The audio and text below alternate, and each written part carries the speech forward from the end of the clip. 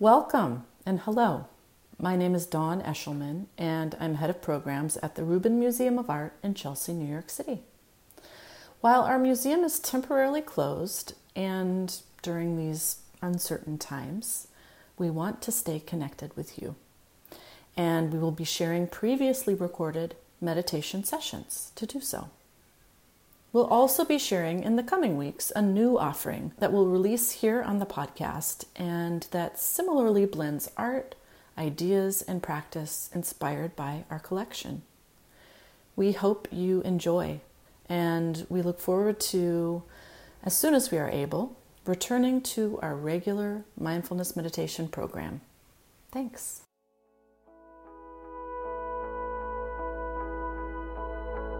Welcome to the Mindfulness Meditation podcast, presented by the Rubin Museum of Art. We are a museum in Chelsea, New York, that connects visitors to the art and ideas of the Himalayas and serves as a space for reflection and transformation. I'm your host, Dawn Eshelman. Every Monday, we present a meditation session inspired by a different artwork from the Rubin's collection and led by a prominent meditation teacher from the New York area. This podcast is a recording of our weekly practice. In the description for each episode, you will find information about the theme for that week's session, including an image of the related artwork. Our Mindfulness Meditation podcast is presented in partnership with Sharon Salzberg and teachers from the New York Insight Meditation Center, the Interdependence Project, and Parabola Magazine. If you'd like to join us in person, please visit our website at rubinmuseum.org/meditation. And now, please enjoy your practice. Good afternoon, everybody. Welcome to the Rubin Museum of Art and our weekly mindfulness meditation practice.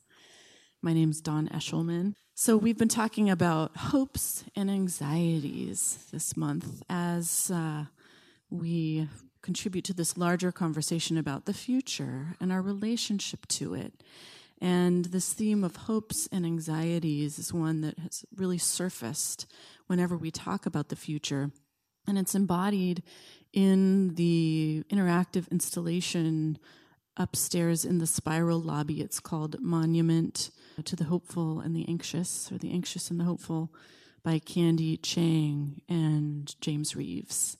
And has everybody had a chance to at least take a look or maybe even participate? It's really interesting. And I think really quite relevant for our experience as human beings in New York City and citizens of the world in general. And I don't know about you, but this last week for me, I have had many chances to experience hope and anxiety. And and I'm really so grateful that we get to come together and just kind of work on that a little bit, or just share, really, our own experiences. And we're going to do that today and for the next 3 weeks with the fabulous Tracy Cochran. So we'll get to have a nice in-depth exploration of this topic together with Tracy. We have a beautiful offering for you today from the collection. This is Maitreya. Maitreya is the Buddha of the future, and Maitreya represents loving kindness, which you can kind of tell just from looking here, right? This sculpture is late 18th, early 19th century. It's from Mongolia. And in fact, it's interesting to note that Maitreya was a very strong figure, especially within the Gelugpa tradition of Tibetan Buddhism. And the Mongols really embraced Maitreya because they were seeking this kind of resurrection of their empire and wanted to look towards a future of loving kindness. And it's just interesting to note that this was the figure that they really clung to in the hopes of that. So here we have this gorgeous figure here of Maitreya, who is a very kind of gentle form here. He has quite an impressive pile of hair on top of his head, which holds a stupa, symbolizing the Buddha and the Buddha's mind. He has his kind of Buddha earlobes there, which show where the jewels that he used to wear would have gone, noting his past wealth. And Maitreya does appear sometimes as a bodhisattva as well. Often they're bejeweled. And his posture here is one that we do often see, but it's just so elegantly displayed here, and a quite feminine hips here, a little sway in his posture, echoed by the beads that are running down his torso and across his legs, and just very light and delicate robes. So interesting to think of Maitreya waiting in the future for the time that humanity has forgotten all the Buddha's teachings, will come back and give them again. So Tracy Cochran is here with us, and she is a writer and the editorial director of Parabola. Parabola magazine, which can always be found upstairs in our shop and also online at parabola.org. Tracy tells me that the issue that's just about to come out for Parabola is all about hope, something that she has a few things to say about with us this week and in the coming weeks. So in addition to teaching here at the Reuben, she currently teaches at New York Insight and every Sunday at Hudson River Sangha in Tarrytown, New York. You can find her writings and her teaching schedule online at Parabola on Facebook and Twitter and tracycochran.org. Please welcome her back, Tracy Cochran.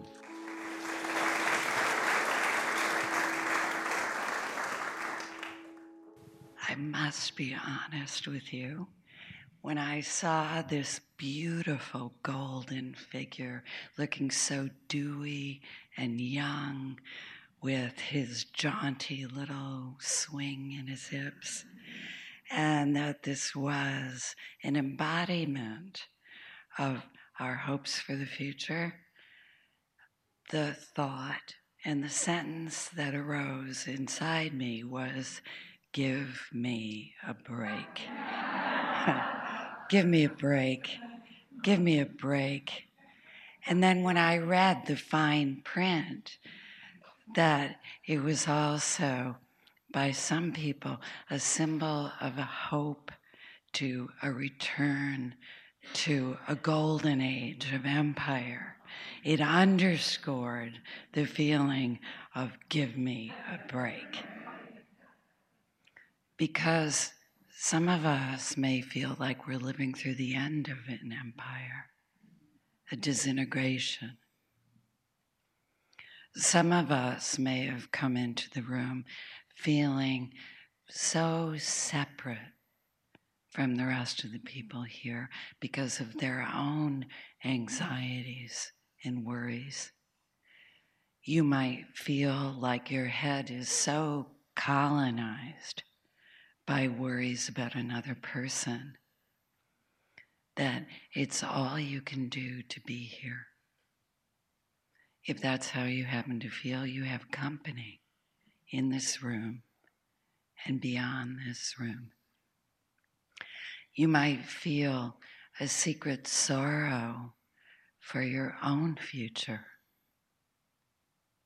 You might have gotten a diagnosis or some other news that makes you wonder what will come.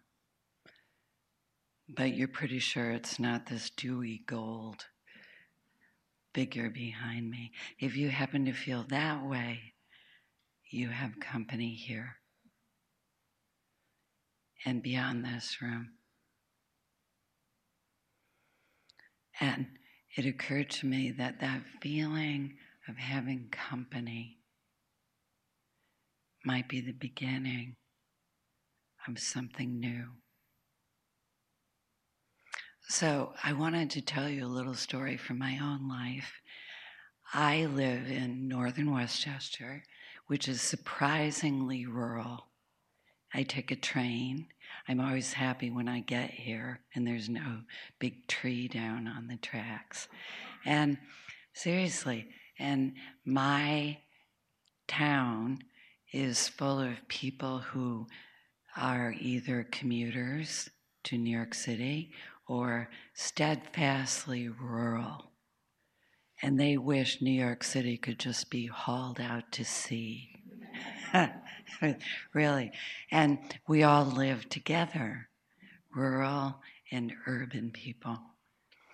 And because it's a rural area, I often have blackouts because great big tree limbs come crashing down and they take out all the power. So I have a tree man who comes and he cuts the limbs that come crashing down and saves them from crashing down on my house. And over the years, we've come to have a kind of friendship. And I greatly admire his ability to shimmy up in these great big tall trees with a chainsaw on his belt. I'm really very impressed with his agility. And I could never do such a thing. And one day recently, actually this has happened several times, but this is fresh in my mind. He did this work and cut down all these big limbs that were dangling after our last big storm. And after he finished his work, we talked as usual, and he launched into a diatribe of political views that couldn't be further from my views. And his vehemence was so great that I realized I'm not going to argue with him. I'm not going to engage. But I did listen. I looked at him and I watched him because I kept contrasting his kindness to me. Every time a big limb came down, his pickup truck came rushing over to help me. He was kind to my dog. She loved him. And then this hate coming out of his mouth, or certainly this vehemence. And then I began to notice that I was just listening and watching his posture, which was defensive. Noticing that maybe he picked up on that big Buddha that sits on my front step. There are all these kind of hippie-ish liberal giveaways in my eye. But he was in a kind of battle stance. He was kind of embattled. But I just kept listening. And slowly, he didn't quite calm down, but something began to deepen. And he finally said to me that his father used to beat him when he disagreed, when he didn't give him the proper respect. And in that moment, I suddenly shifted, it was like the center of gravity in my posture shifted from my head to my center. And I could perceive him as someone deprived and embattled. And it's not like wisdom poured out of me in that moment. I didn't persuade him of anything. And our conversation ended like this. He said, "Well, okay then, Tracy. I'll be back around in a while to cable those big maple trees so they don't come down on your bedroom." And off he went with a smile. But there's something that had changed between us. I realized that there was an accord between us that didn't have to do with having the same views. It was just compassion for a moment, person to person. And I am a great admirer of Dag Hammarskjöld, the great UN Secretary General, the great man of peace and statesman. And he said, freedom from fear could be said to sum up the whole philosophy of human rights. Freedom from fear is the whole of human rights. I realized that exchange I had in the front yard, and it wasn't really an exchange of words, because for once he was doing all the talking, was a freedom from fear. In me, too. I wasn't afraid of him, and he wasn't afraid of me. Even though we were wildly different, it was like red state, blue state. It's like polka dots in my town, red and blue. But I began to feel a new possibility. That Maitreya means love. Maitreya means love. And it doesn't mean, I realize so often when we have a Dharma talk, they ask us to do something I don't want to do, which is open my borders to be completely invaded by scary people. I don't want to. I spend too much time having my head full of people I'm not even going to mention because you know their names too, because we all saw them on TV last week. And I don't want to. But I realized through my practice and as I prepared to come here that what we're really being invited to do is to soften and open to the boundaries, our own boundaries, to our own capacity for compassion and love for ourselves. And you might come in here with a head so full of worry that this sounds like a stretch. But what you can begin to experience is an ability to see in the dark. That you can sit and relax and begin to soften just as you are, head and heart, just as preoccupied as they are, just exactly as they are. You notice almost imperceptibly that you're widening your circle of compassion, as Einstein put it. That you're just beginning to remember that there's more to you than your fears, your anxieties, your beliefs even. There's a body that senses, you sense the temperature in the room right now. You hear the sound of my voice. You sense what it's like to be upright. And more than this, there's something in you that begins to respond. Imperceptibly, maybe, you hear my story. You know that experience.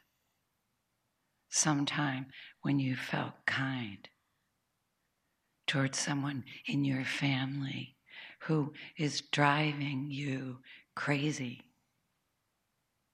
Someone whose voice triggers you. Someone whose beliefs you can't stand. And sometimes just the slightest gesture on their part causes you to remember your humanity. And it's extraordinary to remember that that is exactly what practice brings us, a capacity to realize that our limitations, no matter how heavy they are, our obligations and restrictions don't have to limit us. Because one moment at a time, just like I felt when I was standing in my front yard, one moment at a time, we can connect with a kind of presence that's not separate from love. This is the future.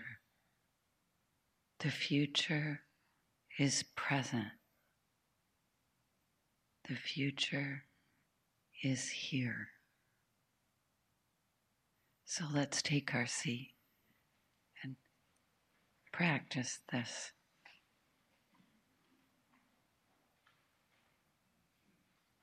So we have our feet firmly planted and our back straight. Noticing how it feels to be in this body right now.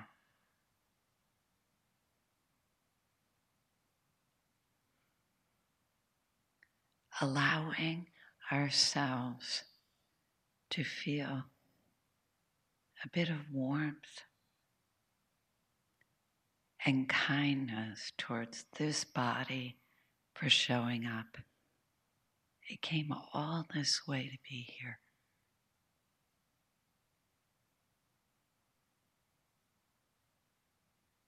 Noticing, without thinking about it, the basic goodness and goodwill of this body. It wants to be here.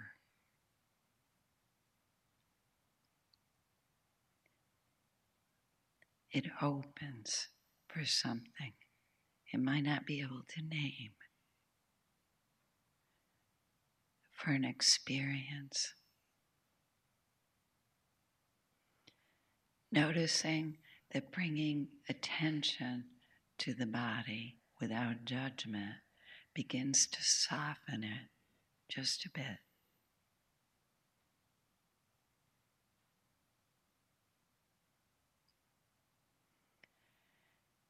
And as this begins to happen, allow the attention to come to the breathing without seeking to change it. Just notice the breathing.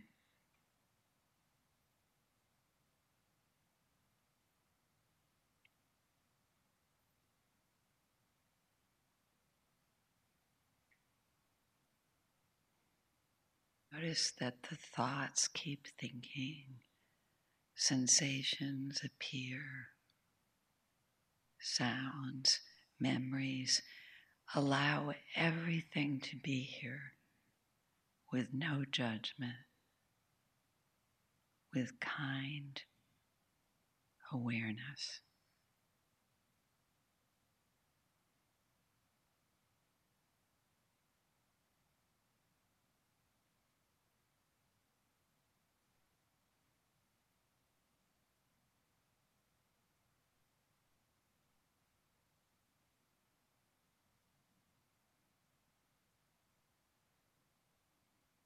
Notice that when you find yourself thinking or feeling or picturing, you can gently come home to the breath and the body and this presence of being here, and find welcome,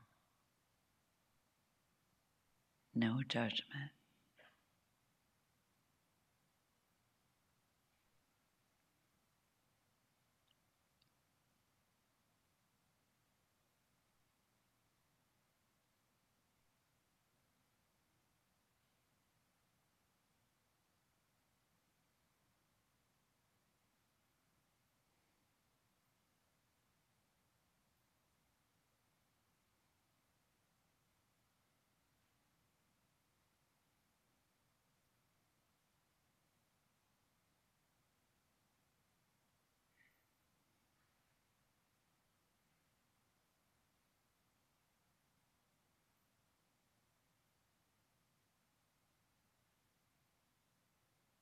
Notice the coming home to the breath reminds you that there's a light of awareness inside you that is more than your thinking, more than your fears. It's a light of seeing without judging, without comment.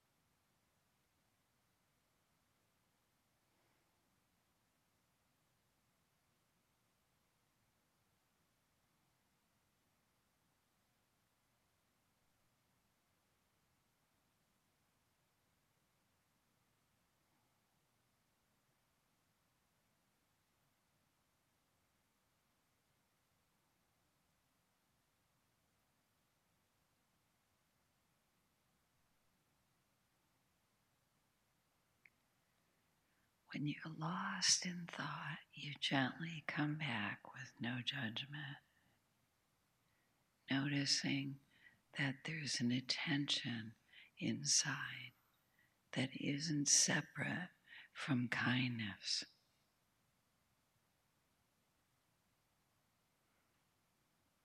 that wishes to be here.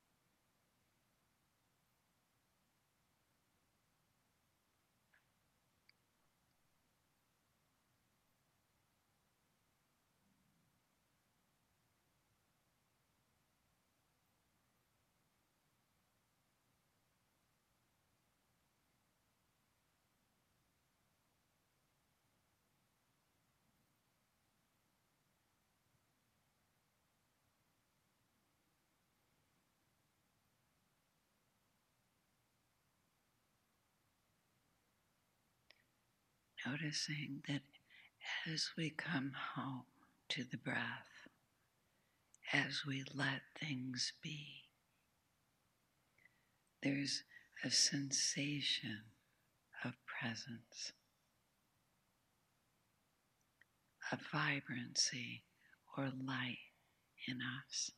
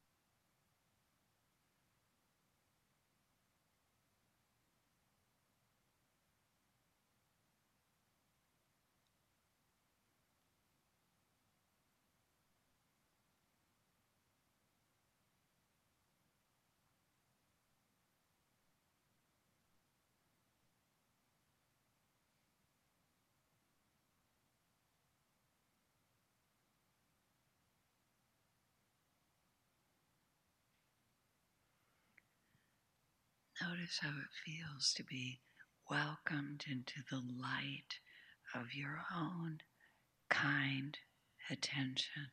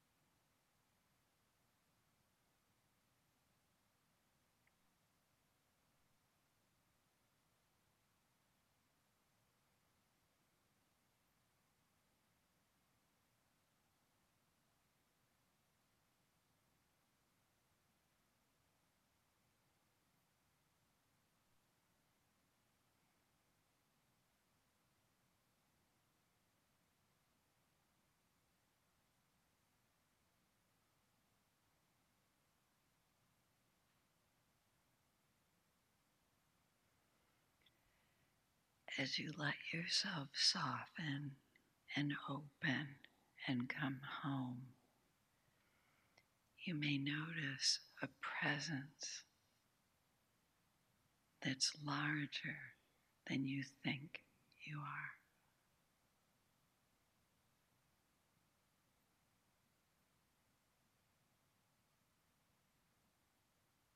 That's inside and also outside.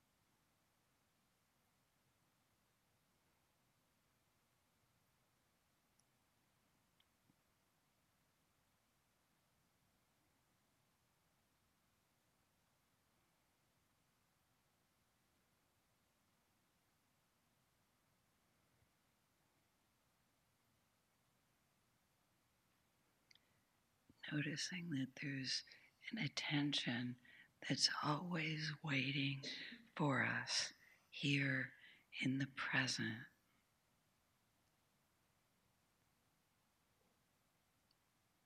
That isn't separate from love and kindness. It accepts without judgment.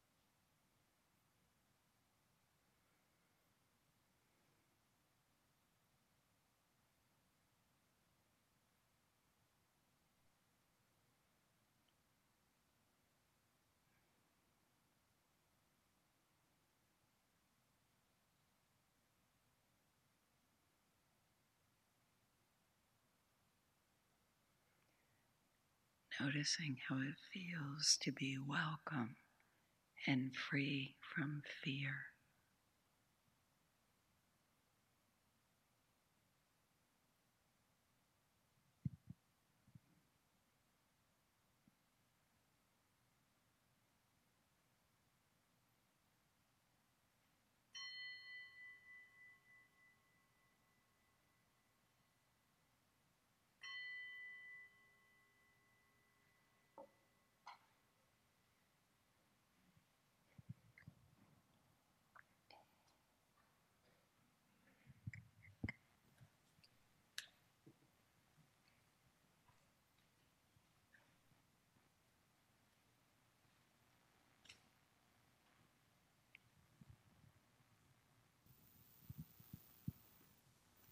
Thank you, Tracy.